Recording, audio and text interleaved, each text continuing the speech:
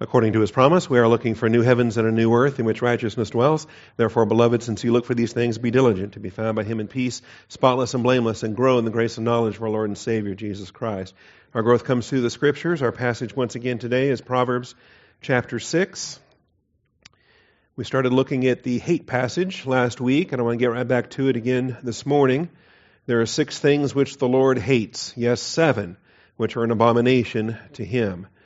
And so we're in this section here, verses 16 through 19, a continuation of what preceded, by the way. Each of these paragraphs is building towards the same issue, specifically one who spreads strife among brothers. We see that as the pinnacle of the things that God hates, that which is an abomination to his soul. The 7th item is the ultimate item, is the one that he's really driving at. And that's the strife spreader in verse 19. We've already seen him because the strife spreader was mentioned in verse 14 as the activity of the Belial, of the worthless person, the wicked man that we were looking at there. And that in turn was a paragraph that came out of the go to the Anto sluggard, the passage that preceded that. So what we have is a sequence through this chapter where each paragraph is leading to the next, leading to the next. And I like that. To me, that's fruitful because it shows you, as a parent trying to teach these things to a child, that if you don't get off this path, this is where it's going. All right, so get off this path now. Repent. Get right with the Lord now, because the end of this road is not a good end. All right, 6 things the Lord hates, 7 which are an abomination to him. Before we begin our study, let's take a moment for silent prayer to make sure that each one of us is filled with the Holy Spirit, that our souls are quiet and settled and prepared to receive the truth. Shall we pray?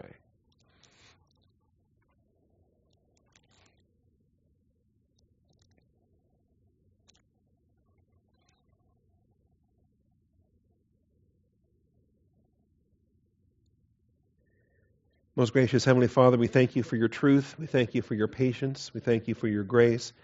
And Father, we thank you for the blessings of the Word of God that goes forth. Father, we don't earn this, we don't deserve this, and yet, Father, time and time again, you faithfully provide the truth that we need, Father, the power of your word that transforms our very being. I thank you, Father, for the blessings of this day, and I ask that we would understand what you have provided. I thank you, Father, in Jesus Christ's name. Amen. All right, so this is point 8 in the outline. No, point 4 in the outline. I scared you, didn't I? Point 3 was the paragraph before this, verses 12 through 15. As a follow-up to the admonishment against the sluggard, David warned Solomon against Belial, or his full name, Adam Belial, the man of wickedness, the Ish Awen, the strife spreader. And the strife spreader is where that paragraph is going as it gets there. His heart, with perversity in his heart, continually devises evil, who spreads strife. And that moment that he becomes the strife spreader is when we see in verse 15, therefore his calamity will come suddenly. Because it's that spreading of strife that is the pinnacle of God's hatred, that which is an abomination to his soul. And so we had some subpoints there. I'm not going to review all those. We get to main point 4 then. Yahweh hates the abominations of his soul. Yahweh hates the abominations of his soul. And that's what the literal rendering of the Hebrew is here. The abominations, as it says, 7 which are an abomination to him. To him. And the to him there is really his nephesh, his soul. The abominations to his soul or of his soul.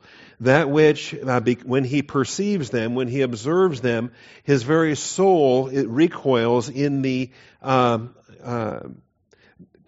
compelling impulse to drive something from your presence. Revulsion, that's the word I was trying to come up with. A revulsion. An abomination is something that induces a revulsion to your soul. In other words, you want nothing to do with it. You push it far from you. And we've seen that before. We'll see it again here this morning. The verb is sane, S-A-N-E, apostrophe, sane. And you close your throat for the aleph, you get sane. Number 8130 in the Strong's Concordance number is 8130. 146 Old Testament usages. So if you want to study this verb, you're going to spend some time doing it. Not only do you have the verb, of course, you have the noun. The verb is to hate, the noun is hatred. And between the verb and the noun, you have several. I didn't write down the noun or the usages there. I can pull that up next week probably. Get that ready for that. In any event, it's a long study. And I don't know why that surprises us. The Bible has a lot to say about hate. And a lot of times it's human beings that are hating other human beings. We get that. But more often than not, actually, it's not human hate that's in the Bible. The hate that's in the Bible is God's hate in many cases. Okay? And we want to understand that for what it is. Because yes, Yahweh loves, but also Yahweh hates. And some of those passages are the very same passages. You can find the love of Yahweh passages and you can find the hate of Yahweh passages. Sometimes it's the same verse. So subpoint A, Yahweh loves and hates in His non-contradictory perfection. He's not a hypocrite for loving and hating at the same time. We're hypocrites if we fail to understand that love and hate are not opposites. Okay? And Satan would try to confuse us in this. The world's message today is creates false definitions of love by virtue of denying the appropriate applications of hate. And they turn love and hate as opposites when they're really not. We should love what God loves. We should hate what God hates. Because if anything, we have a different attitude than what God has. God needs to show that also to us so that we can make the adjustments necessary. Remember, if God thinks one thing and we think something else, we're wrong. We have to adjust our thinking to God's thinking in every respect. And that includes hatred. All right? That includes hatred. So, we won't go back and reread these, but the verses on the love of God, Psalm 11, it's not hard to prove the love of God, by the way. It's pretty easy to do. But Psalm 11:7, Proverbs 3:12, Proverbs 15:19, Isaiah 61:8. That's a good one because it's also a hate verse. Jeremiah 31:3, Hosea 11:1, and Malachi 1:2. Malachi 1:2 is also useful because the verse right after that, Malachi 1:3, is one of the hate verses that we have on the board as well. For the hatred of Yahweh, there's Deuteronomy 12:31, Deuteronomy 16:22, Proverbs 6:16. It's interesting, in each of these places, the hatred is really avoidable on the part of people and the things that we're doing that then become the abomination, that become the revulsion to on God's behalf. All right, so if you want to avoid the hatred of God, quit doing that stuff. Okay? It's simple. Do you want to line yourself up for blessing or do you want to line yourself up for cursing? You want to line yourself up for the love of God or line yourself up for the hate of God? The applications will follow. Isaiah 1:14, where he's calling names, he's calling Israel Sodom and Gomorrah. And you want to know what he hates there? He hates their church services. He hates their temple services, all right? He hates their religious observances because it's all legalism with no reality. Inwardly, they're a bunch of hypocrites, and they think that if they just have enough outward sacrifices, then that's good enough. They can do their nod to God. They can make Him, placate Him, and be good to go. They're wrong. Okay? There's Isaiah 61:8 again. Let's grab that one before we move on. Isaiah 61, mainly because I'm forgetting what it says. And I know we dealt with it last week. So just to refresh our thinking, I say our, to refresh my thinking, you probably all remember from a week ago. For I, the Lord, love justice. I hate robbery and the burnt offering. Again, it's in a observance context here with believers or people who should know better that are perverting their temple gatherings. So I, the Lord, love justice. I hate robbery and the burnt offering. And I will faithfully give them their recompense and make an everlasting covenant with them. See, it's taught here, it's taught in Malachi, it's taught in several places that if you are approaching God on an irreverent basis, you are robbing God. You are stealing from God. He is entitled to our reverence. He is entitled to our devotion. And we can rob Him, and He doesn't put up with it. He hates it, as is described here. Other hatred passages include Jeremiah 12:8, 44:4, Hosea 9:15, Amos 5:21 and 6:8, Zechariah 8:17, and then the Malachi uses Malachi 1:3 and Malachi 2:16. Malachi is, again, there's a contrast there between the love and the hate. There's love in verse 2, there's hate in verse 3.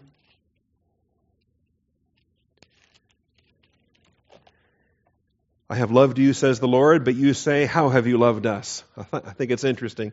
God, of course, in His infinite perfection, in His holy, absolute love, never stops loving, even when human beings call Him a liar and say, you don't love me.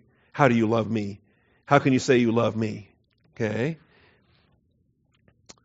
Was not Esau Jacob's brother, declares the Lord, yet I have loved Jacob. In other words, I've loved you unconditionally on a grace basis. You didn't earn it and didn't deserve it. But I have hated Esau, and I've made his mountains a desolation and appointed his inheritance for the jackals of the wilderness. And so there's the contrast there. This is a non-contradictory perfection. It's not, in fact, when you study the love of God, you study the hate of God. You got to have both sides to the picture. You can't magnify this one and turn it into an idol and then deny that that one even exists. All right? That's a misdefinition of what love is in terms of God and His very nature. All right? Secondly, we want to remind ourselves about abomination. We studied this earlier in Proverbs chapter 3, so I won't spend a ton of time on it this morning, but just to refresh our thinking. Subpoint B then, abomination was first used in Proverbs 3:32, where it was featured in a series of fundamental contrasts. And the Bible is good for this. The Bible is good for drawing contrasts, for laying things out in either or language, in black and white terms. In Proverbs 3:32, abomination was used, and it was featured in a series of fundamental contrasts. So let's start with that, Proverbs 3:32, and then we'll go back to Leviticus. Proverbs 3:32.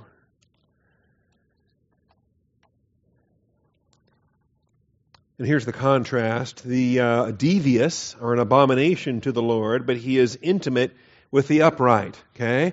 And so there's intimacy, where if you're intimate with somebody, that means you want to be close. Okay?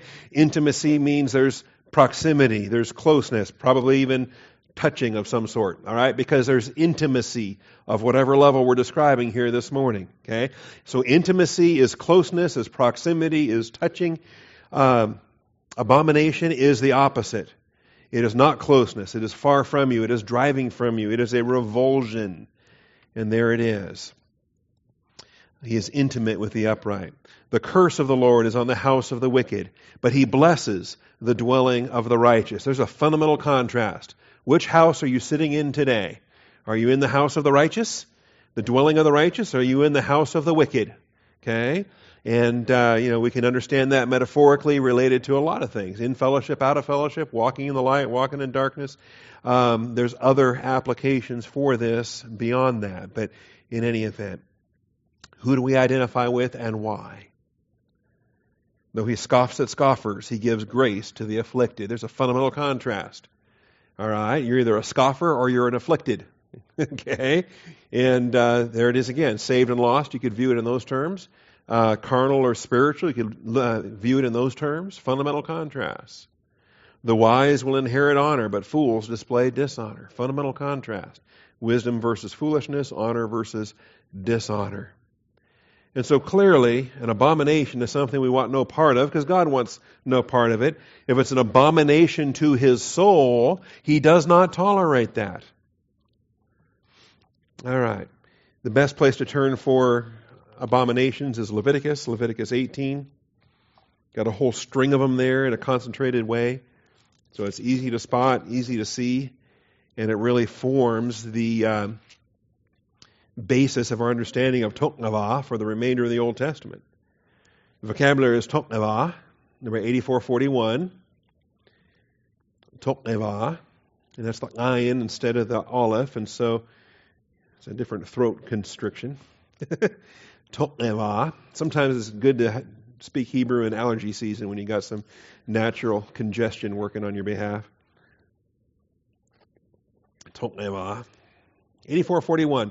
112 Old Testament uses of Toknavah. The Bible has a lot to say about abomination, even if The world today doesn't want to talk about it. And how dare you call something an abomination? You judgmental person, you. Come on, where's the love? Okay? 112 uses of abomination. We better pay attention to it. And like I say, Leviticus 18 is really the preeminent passage that has such a concentrated use and lays it out there in this way. Paragraph beginning with, really the whole chapter, goodness. Different applications that are wrong in fornication, different contexts there. Those that are not eligible to marry and different things. Anyway, pick up verse 19. You shall not approach a woman to uncover her nakedness during her menstrual impurity. You shall not have intercourse with your neighbor's wife to be defiled with her. You shall not give any of your offspring to offer them to Molech, nor shall you profane the name of your God. I am the Lord. Okay, so you see the tone of what this chapter is dealing with, what this all of Leviticus 18 is dealing with, and Leviticus 20. You shall not lie with a male as one lies with a female. It is an abomination. Okay? We were designed male and female, and that's the biological design, that's the spiritual design. That's not only do the bodies fit together that way, but the souls are compatible that way in marriage. Anything else is an abomination. Also, you shall not have intercourse with any animal to be defiled with it, nor shall a woman stand before an animal to mate with it. It is a perversion. See, this goes both ways. It's not just men or women. It's male homosexuality, female homosexuality, bestiality, either on a man or a woman's behalf. It is a perversion. Okay, that's another word we're not allowed to use anymore. Perversions. But the Bible calls them perversions. They are not to be celebrated. They are not to be glorified. They certainly are not to be promoted as something normal and right and good. It is unhealthy. It is destructive. And it actually sparks divine wrath. Not just on you, on your culture. Verse 24, do not defile yourselves by any of these things. It is a self-defilement. For by all these the nations, or the Goyim, the Gentiles, which I am casting out before you, have become defiled. It's not, sexual sins are different than other sins in the fact that you also sin against your body and there are consequences that linger. Not only on you, but on your land. The land has become defiled. So how much defilement exists in the city of Austin these days? Well, how much fornication happens in the city of Austin these days? The land becomes defiled. There is an actual geographical consequence as creation is subject to humanity and bears the consequences of it. Sometimes folks don't think about that, but there it is. I mean, we all know how, in terms of spiritual leadership, if the husband messes up, are there effects to the wife and the children? Of course. Damage gets done and folks get hurt. The pastor messes up, the flock gets hurt. A king messes up, the nation gets hurt. There are consequences. Now, given that creation is under the dominion of humanity, and we defile a land, okay, fornication and bloodshed are the two things that will defile a land. And here we see the fornication side of things. Verse 25, for the land has become defiled, therefore I have brought its punishment upon it, so that the land has spewed out its inhabitants. Consequences of prolonged defilement, the land itself learns how to vomit. Okay? And the land learns how to vomit. And I believe that the Western Hemisphere was vomiting when in the age of exploration, when the gospel first reached these shores. And I believe that the demonism of the pagans of this continent had brought about the defilement of the land in slavery and fornication and in murder, in innocent blood. We're going to talk about innocent blood today. In innocent blood, and the land was vomiting them out. God was giving this land to other people besides the people that had this land. And that's biblical, okay? It doesn't go over too well in the multiculturalism society, and they're busy renaming Columbus Day to Indigenous Peoples Day and different things like that. All right. But as for you, If you don't want the land to vomit you, as for you, you are to keep my statutes and my judgments and shall not do any of these abominations. They're there again. Now notice, when it says any of these abominations, I believe that we have plurality there, these abominations. And so that includes, I think, the totality of this entire list from 19 on down. All right? Not just the homosexuality and the bestiality, but all of these aspects are called abominations. Neither the native nor the alien who sojourns among you. Oh, look at that. The Bible makes a distinction between natives and aliens. Okay? Something else doesn't fly well in our culture. Are we backwards and upside down or what? Our entire nation is insane. So pray hard. Verse 27. Again, this is Leviticus 18. Verse 27, for the men of the land who have been before you have done all these abominations, and the land has become defiled. So the land will not spew you out, should you defile it, as it has spewed out the nation which has been before you. And if we get prideful and think, oh, well, that will never happen to us, think again. All right? Because it happened to the Comanches. It happened to the people before the Comanches. It'll happen to us. It'll happen to the people after us, if the Lord delays so long. Verse 29, whoever does any of these abominations, those persons who do so shall be cut off from among their people. In other words, a legal code ought to be crafted by such that it's a criminal offense as well as a sin against God, and we remove that evil from our midst so that our society, our culture, our land is not defiled. And the chapter closes in verse 30, thus you are to keep my charge, that you do not practice any of the abominable customs. Notice it's practice, practice, practice. Any of the abominable customs which you have practiced. Okay? It's not about, oh, well, I was born this way. It's about the things you are practicing, the things you are doing, so as to not defile yourself with them. I am Yahweh, your Elohim. All right, so this is our short survey of Toknavah. We gave more back when we were detailing this in chapter 3. But this is Toknavah, the abomination vocabulary from Leviticus 18, Proverbs 3:32, Proverbs 6. We have it twice here in this section, once in verse 16, once in verse 19. In fact, many more times it's coming up in the book of Proverbs, so stay tuned. Abomination is a revulsion, a compelling impulse to drive something far from one's presence. And we see this aspect of this again and again and again and again. God wants nothing to do with these abominations, and that should be our attitude as well. All right, point C. As we get back now to our list. The purpose of this kind of numerical pattern is not to give a complete list. In other words, God hates more than these 7 things. Did you realize that? There's a lot of things God hates. And this is not an exhaustive list. This is what's known as the X and the X plus 1 pattern. It's a feature of Hebrew poetry. It's a feature of Hebrew thought. So the purpose of this kind of numerical pattern is not to give a complete list. Instead, it is to stress the final item, whatever that X plus 1 item is. So we call this the X plus 1 pattern. And in this case, it's 6 and 7. All right, it's not always 6 and 7. Sometimes it's 2 or 3. Sometimes it's 3 and 4. Sometimes it's 4 or 5. We'll see different applications of it. It could be anything. Pick a number out of your hat, add 1 to it. Okay? Or pick a number out of your hat and take 1 away from it, and then anyway, you use that X and X plus 1 pattern. I kind of think that, well, I'm probably wrong.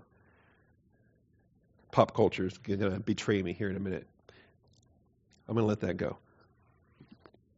There's a song out there that mentions a number, and I think I'm better off if I don't say any more from the pulpit this morning. Let's let that go. All right.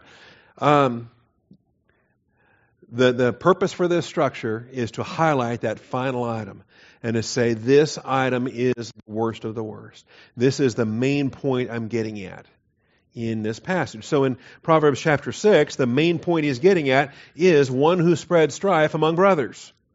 That's the main deal. That's the one that he hates above anything else. All these other things, they rank below that. Okay? It's like saying that, this is my all-time favorite whatever. And all these other ones, yeah, they're good, but this one is the greatest. This one is the pinnacle. So, whether it's haughty eyes, a lying tongue, hands that shed innocent blood, he hates all that. He hates a heart that devises wicked plans, feet that run rapidly to evil. Our feet are supposed to be shod with the preparation of the gospel of peace. We're supposed to run to unbelievers to give them the gospel instead of running with the unbelievers to commit the next sin on the list. Okay? What are our feet prepared to do? Well, if they run rapidly to evil, those aren't feet that God is pleased with. That God hates those feet. There's other feet that he finds beautiful. The feet of those that are prepared to give the gospel. That's right. A false witness who utters lies. Now, that one kind of seems like he hit that one twice, didn't he? Didn't we have a lying tongue already earlier in the list? Now we got a false witness who utters lies. So in all these things that he hates, there's some repetition on this, redundancy.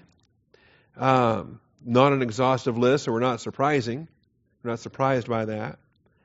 The pinnacle of this, though, is spreading strife among brothers. What is the brotherhood designed to be anyway? In terms of just a natural earthly family, but how about for Israel in their sense of tribes and clans and families? But how about in the church sense? Bring it into a New Testament application and strife among brothers, it just gets magnified even more. So the strife spreader is the pinnacle of God's hatred. And a lot of this, I think, goes back, again, as part of the angelic conflict and what happened in Satan's rebellion, what happened in the strife that he stirred up, and what is it now that he is resolving in the realm of humanity, that humanity can illustrate true brothers in ways that angels never could. So that takes us places. All right, I have to let that go for today. Let's look over at some of these other examples. How about Job 5:19? Look to the book of Job, chapter 5. And we have some other illustrations of this construction, the X and X plus 1 poetry that we find here. Job 5:19. Is this Eliphaz? Yes. The first of the three stooges. the critics that came to condemn Job. Eliphaz gets 2 chapters, chapter 4 and chapter 5. And he's got a good head of steam going. He's headed towards his closing arguments here. He says in verse 17, "How happy is the man whom God reproves. So do not despise the discipline of the Almighty." Come on, Job. All you got to do is confess, admit to what you've done. Be thankful that God loves you enough to discipline you. Be happy about this reproof. For he, verse 18, God inflicts pain and gives relief. He wounds and his hands also heal. From 6 troubles he will deliver you. Even in 7, evil will not touch you. And so here's an example of using this numerical pattern, the 6 and the 7 formula there. In famine he will redeem you from death. In war from the power of the sword. You be hidden from the scourge of the tongue. You will not be afraid of violence when it comes. You will laugh at violence and famine, and you will not be afraid of the wild beasts.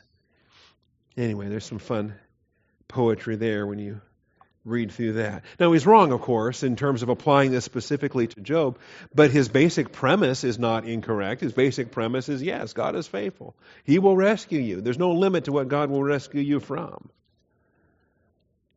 All right. Here's another example from Proverbs. Proverbs chapter 30. Proverbs chapter 30. And these are not Solomon's. These are Augur's, whoever he was. The son of Jakeh.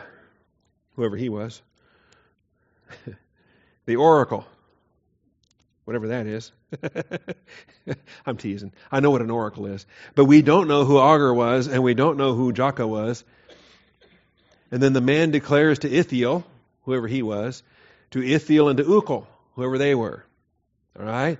And it's not important necessarily for us today. They were known as this chapter was added to the Proverbs of Solomon and was compiled in the canon of Scripture along with Proverbs 31. All right, so Proverbs 30. I don't want to read the whole chapter, although I do like verse 2. It's kind of, I would put that on my tombstone. Put that on my business cards. Surely I am more stupid than any man. I do not have the understanding of a man. All right.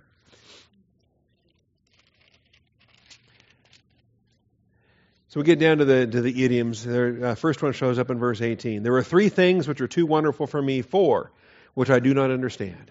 Okay? So it's not 6 and 7. It's not 6 things the Lord hates and 7 which are an abomination to his soul. It's 3 and 4. Okay? So the numbers are different. That doesn't matter that the numbers are different because we have a number, x, and then we have x plus 1. In this case, 3 is the x, or x is 3, and the x plus 1 is 4. All right? And so now he spells them out. The way of an eagle in the sky. All right, that's wonderful. You ever think about that? Man, it'd be kind of cool. Wouldn't it be cool to fly like an eagle and just, look down on people and see stuff? Okay, yeah, that's wonderful. The way of a serpent on a rock. All right. In some ways it'd be kind of fun to slither around and lay out in the sun all day and nothing much else to do.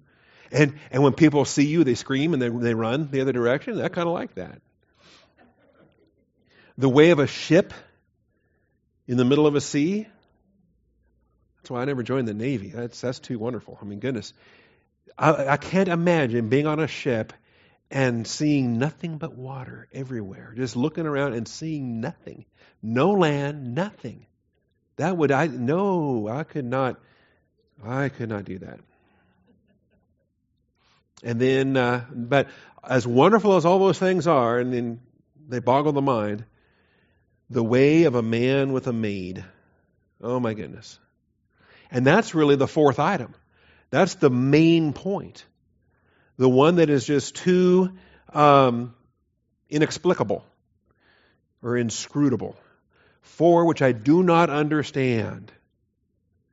I do not understand. You might have wisdom to write a chapter of the book of Proverbs in the Bible, but that doesn't mean you understand women. Okay? I'm not trying to be too funny with this, but that's the point is being made here. The way of a man with a maid. Verse 21, another example. We've got 3 of them right here in this chapter. Under 3 things the earth quakes, and under 4 it cannot bear up. And so, yes, we can discuss the first 3 of these, but the real issue is the 4th one. So, under a slave when he becomes king, that's not good. Okay? What kind of king is he going to be? A fool when he is satisfied with food. Okay? Earthquakes at that. Under an unloved woman when she gets a husband. Look out. And then a maidservant when she supplants her mistress. All right. And I hope to have a better understanding of this chapter before we get that far. I haven't studied it. I'm not prepared to teach it. Third example in the same chapter, down to verse 29. There are 3 things which are stately in their march, even 4 which are stately when they walk. So there's the lion, mighty among the beasts, does not retreat before any, the strutting rooster, the male goat also, and a king when his army is with him. Okay. Anyway, that's the nature of the poetry. X and X plus 1. Amos makes use of this in chapter 1 and chapter 2. Daniel, Hosea, Joel, Amos. If you reach Obadiah, you've gone too far.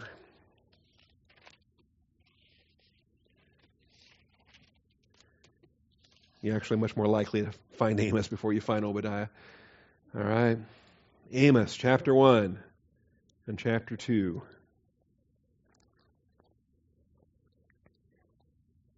Yeah, I think Amos really enjoyed this. He was fond of this. Thus says the Lord, for 3 transgressions of Damascus and for 4 I will not revoke its punishment, because they threshed Gilead with implements of sharp iron. So I will send fire upon the house of Hazael, and it will consume the citadels of Ben-Hadad. Ben-Hadad. I will also break the gate bar of Damascus, and cut off the inhabitant from the valley of Avon, and him who holds the scepter from Beth Eden.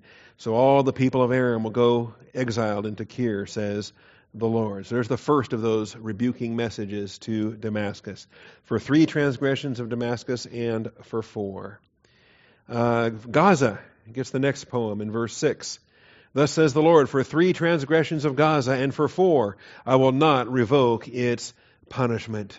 Okay, so there could be 3 things leading up to that, but boy, when number 4 hits, game over. Okay, you're done. God says that's it. There's no repentance from this. It's game over. And describes the wrath that's on the way there. Because they deported an entire population to deliver it up to Eden. So I will send fire upon the wall of Gaza, and I will consume her citadels. I will also cut off the inhabitant from Ashdod, and him who holds the scepter from Ashkelon. I will even unleash my power upon Ekron, and the remnant of the Philistines will perish. You ever study the 5 cities of the Philistines? They had 5, they're called a Pentapolis. They had 5 leading cities of the Philistines. Then the next one in verse 9, thus says the Lord, for 3 transgressions of Tyre and for 4, I will not revoke its punishment. Again, they delivered up an entire population to Edom and did not remember the covenant of brotherhood. So I will send fire upon the wall of Tyre and consume her citadels. Then verse 11, thus says the Lord, for 3 transgressions of Edom and for 4, I will not revoke its punishment. Verse 13. How did I leave 13 off my slide? Thus says the Lord, for 3 transgressions of the sons of Ammon and for 4, I will not revoke its punishment. All right, note to self, add verse 13 to my Amos list. So you got the idea here. You get into chapter 2, it continues. Thus says the Lord, for 3 transgressions of Moab and for 4, I will not revoke its punishment. Verse 4 and verse 6 likewise. Now we get to the Jews. Verse 4, thus says the Lord, for 3 transgressions of Judah and for 4. And then Israel in verse 6.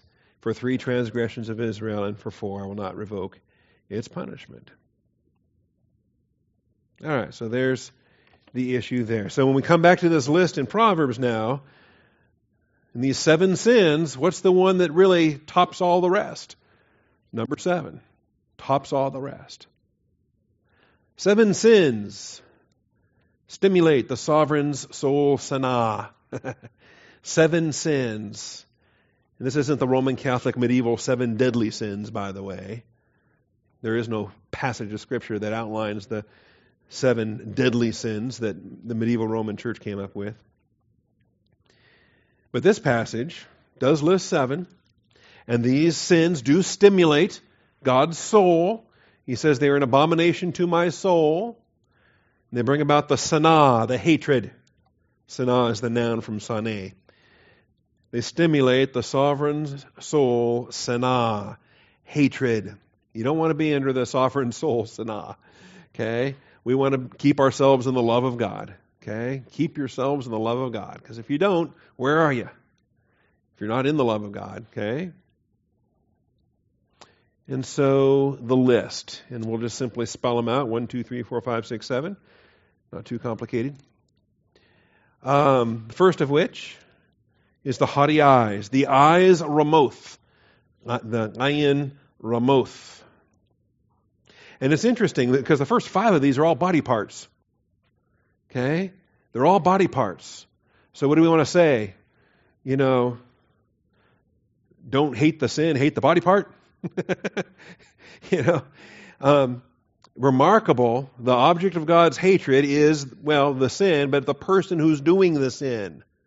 And if they stop doing the sin, then they will no longer be the object of God's hatred. That's another one of the myths. Love the sinner and hate the sin kind of a thing, as if it's a little catchphrase or a little, buzz expression or whatever.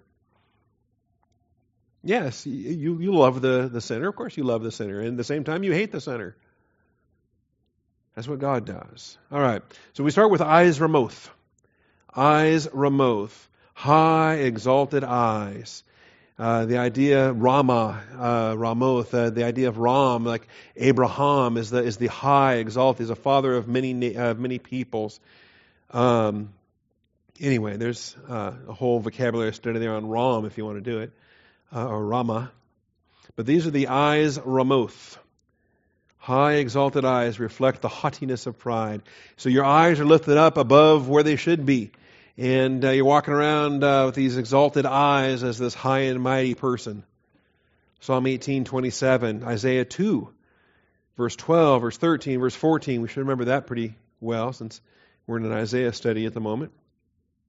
Admittedly, it was 47 weeks ago, but still, we're in an Isaiah study at the moment on Sunday mornings. More than simple pride or arrogance, this expression epitomizes Satan's revolutionary intentions. Okay? It's one thing to have prideful moments. It's something else to exist in a prideful lifestyle. It's another thing entirely where this characterizes your entire being.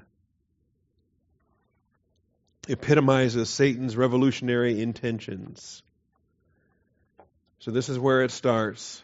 And I think if you don't have your eyes fixed firmly on Jesus, the author and finisher of your faith, then your eyes, my eyes, I'll make this personal, if my eyes aren't fixed on the Lord, where are they going to go? They're going to be haughty eyes before I know it. But I need to keep my eyes fixed on Jesus. Learn from that example. Who for the joy set before him endured the cross, despised the shame. All right, Psalm 18, let's take a look at that. Psalm 18:27. These haughty eyes. And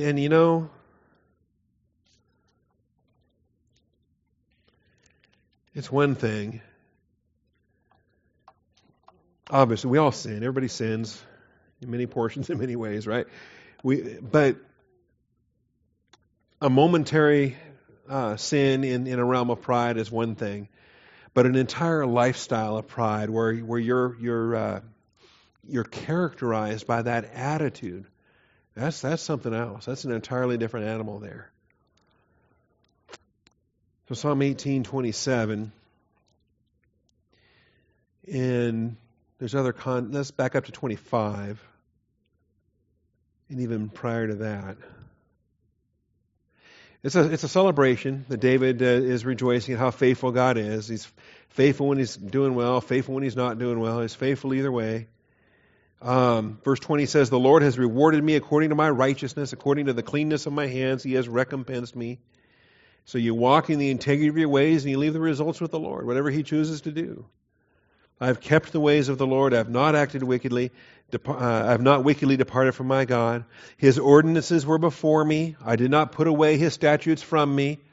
See, the first thing that's going to take you down the wrong path is you start ignoring his word. You get sloppy in your dedication to truth. I was also blameless with him. I kept myself from my iniquity. Therefore the Lord has recompensed me according to my righteousness, according to the cleanness of my hands in his eyes. Now we get to these principles. With the kind, you show yourself kind.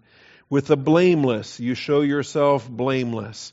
With the pure, you show yourself pure. Okay? And so these are the right attitudes. This is where we want to keep ourselves so that God expresses that towards us. With the crooked, you show yourself astute. God himself isn't going to be crooked, but he will, like for like in kind, he will recompense us for our crookedness. For you save an afflicted people, but haughty eyes you abase. This is the fundamental concept behind he is opposed to the proud and he gives grace to the humble.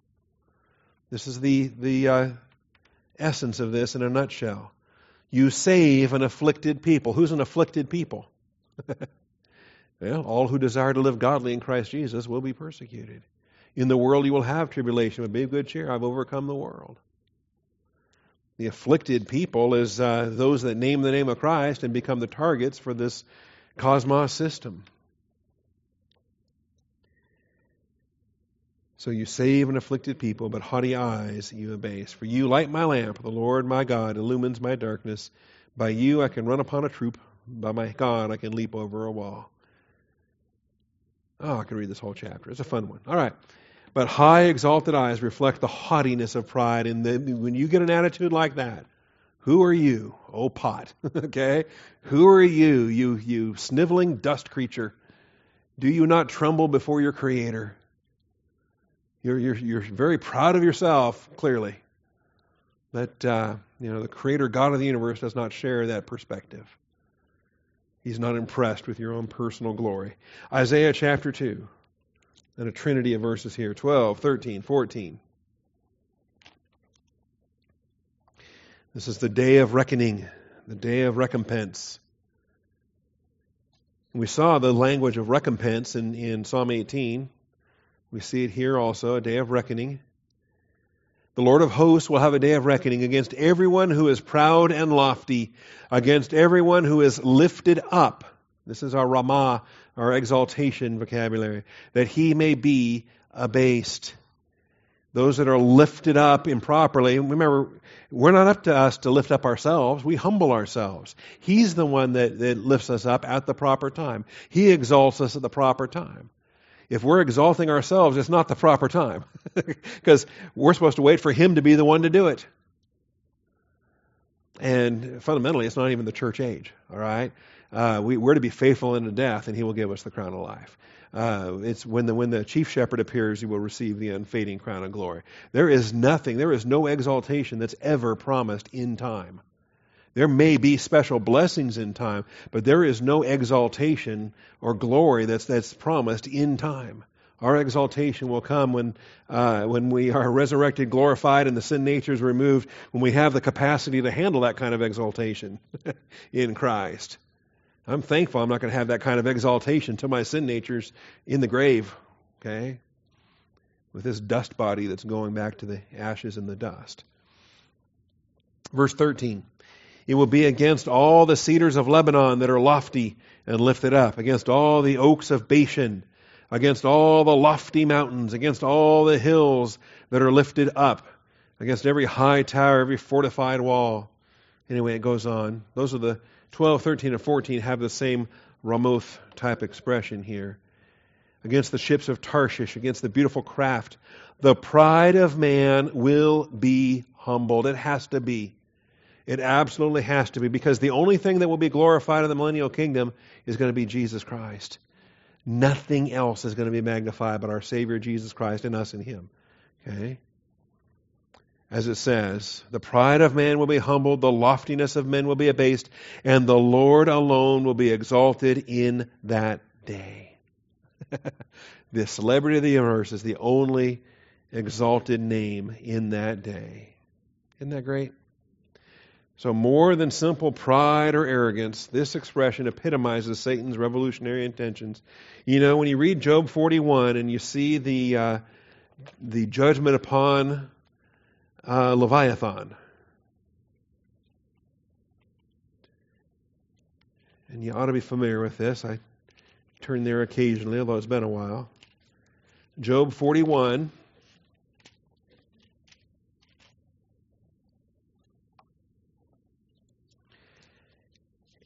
And when you see the pinnacle of creation, Satan himself is the pinnacle of creation. Nothing greater has ever been created in might, in majesty. Nothing on earth is like him. Okay? And, man.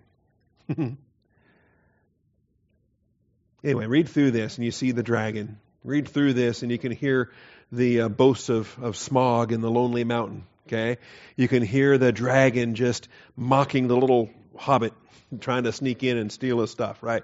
I believe this has to be the passage that Tolkien had in mind when he wrote the Hobbit and the boasting of the dragon there in Smog.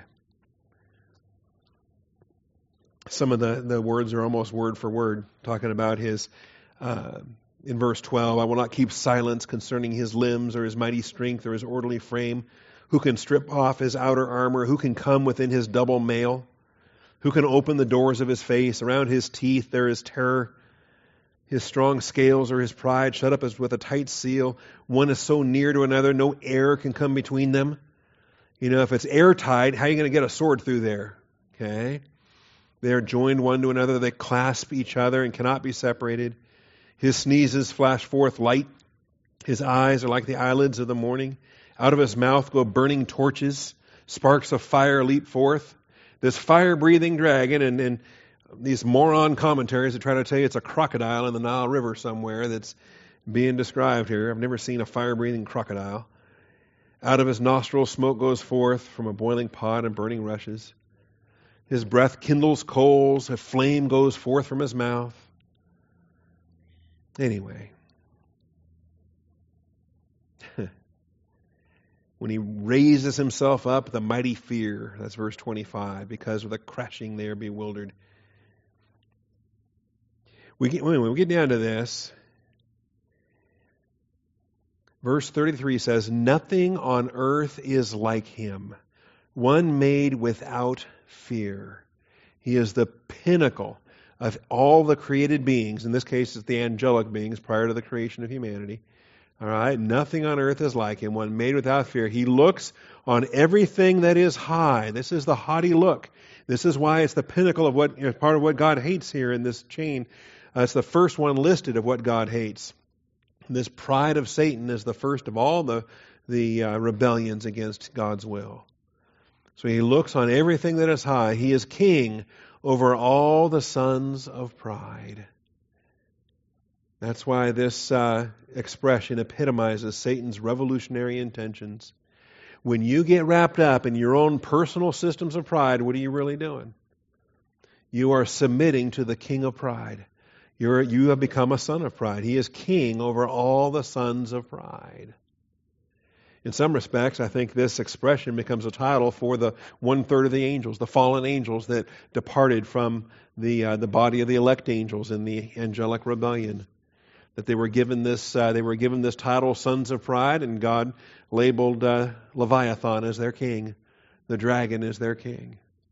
And clearly, that's Revelation backs that up in the sense that Michael is waging war with his angels, and the dragon is waging war with his angels. He is the king of these fallen angels. So that's the first thing that he hates. All right, we go from the eyes to the tongue. It is a tongue sheker. So we had eyes, Ramoth, and we have tongue sheker. Tongue sheker, the lying tongue. Shaker is to lie. The sheker is the application here with respect to the lies themselves.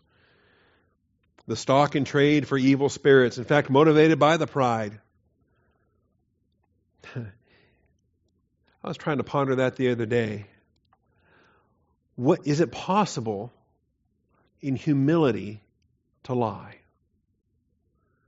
Or is every lie a reflection of arrogance? Is every lie a verbal expression of a heart of arrogance?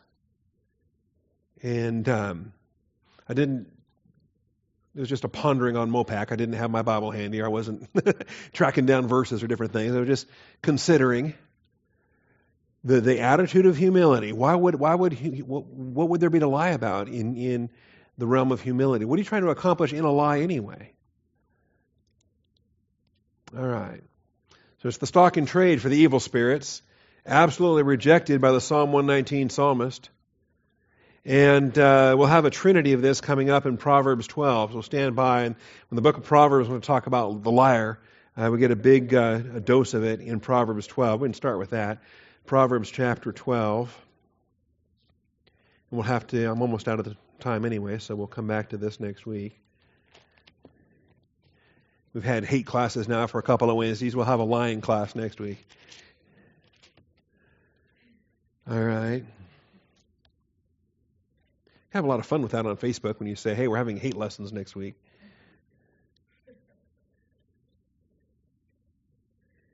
All right. What am I headed for? Oh, Proverbs 12. We're looking at the Sheker. There's a Sheker trinity here in Proverbs 12. Verse 17, verse 19, and verse 22. He who speaks truth tells what is right, but a false witness, deceit. Verse 18 says, there's one who speaks rashly like the thrusts of a sword, but the tongue of the wise brings healing. Verse 19, truthful lips will be established forever, but a lying tongue is only for a moment. And that'll be some fun. We'll teach that one. The momentary nature of a lie, but the truth is established forever. Verse 20, deceit is in the heart of those who devise evil. That's why I say it comes from the heart. The deceitful tongue is a verbal expression, but it starts in the heart. By counselors of peace have joy. Verse 21, no harm befalls the righteous, but the wicked are filled with trouble. Where's my third? Oh, verse 22. There's the third one. Lying lips are guess what? To'eva, abomination to the Lord, but those who deal faithfully are His delight. Why is lying so bad? Humanity has this division that says, okay, murder is bad, lying, not so much. Okay, it was just a little white lie. Even the concept of a little white lie is a great big fat lie. Okay, any lie is a verbal expression contrary to the nature of the God of truth. Murder is bad, not because the poor schlub's dead now, too bad for him. No, murder is bad because you are attacking the image of God in His as light and the source of life. You are shedding the blood of man. We'll talk about that. Hands that shed blood. Why is the shedding of innocent blood? Why is that an object of God's hatred? Okay, because God has designed a plan of redemption whereby innocent blood purchases us. Innocent blood is precious to our Father. Anyway, so if you shed innocent blood, oh my. If you murder the image of God, then by man your blood will be shed. There is the capital punishment mandated because of how seriously God treats this. Likewise, lying. Satan was a murderer from the beginning. He was a liar from the beginning. You think, it's kind of strange to put those two things together as many times, but no, it's not strange at all. I love the way the Scripture put those things together. Lying and murder. And it's the history of humanity, right? Cain murdered Abel, then he lied about it. All right. So, yes, it is an abomination in Proverbs 12, verse 17, verse 19, verse 22. We'll pick up on this next week because I want to spend some time with the demons, with the evil spirits. We'll talk about the nature of the psalmist who loved truth. He identified with truth. How many times in Psalm 119 is it the Word of God has center stage in the psalmist's life? And because he's living in the truth, the idea of a lie is just unthinkable to him. All right. Thank you, Father, for your faithfulness, for your truth. Thank you for blessing us, Father, with the privilege of studying to show ourselves approved. Father, we are delighted to obey your command, to be diligent, to present ourselves before you, workmen needing not to be ashamed, rightly dividing the word of truth. Thank you, Father. In Christ's name I do pray. Amen.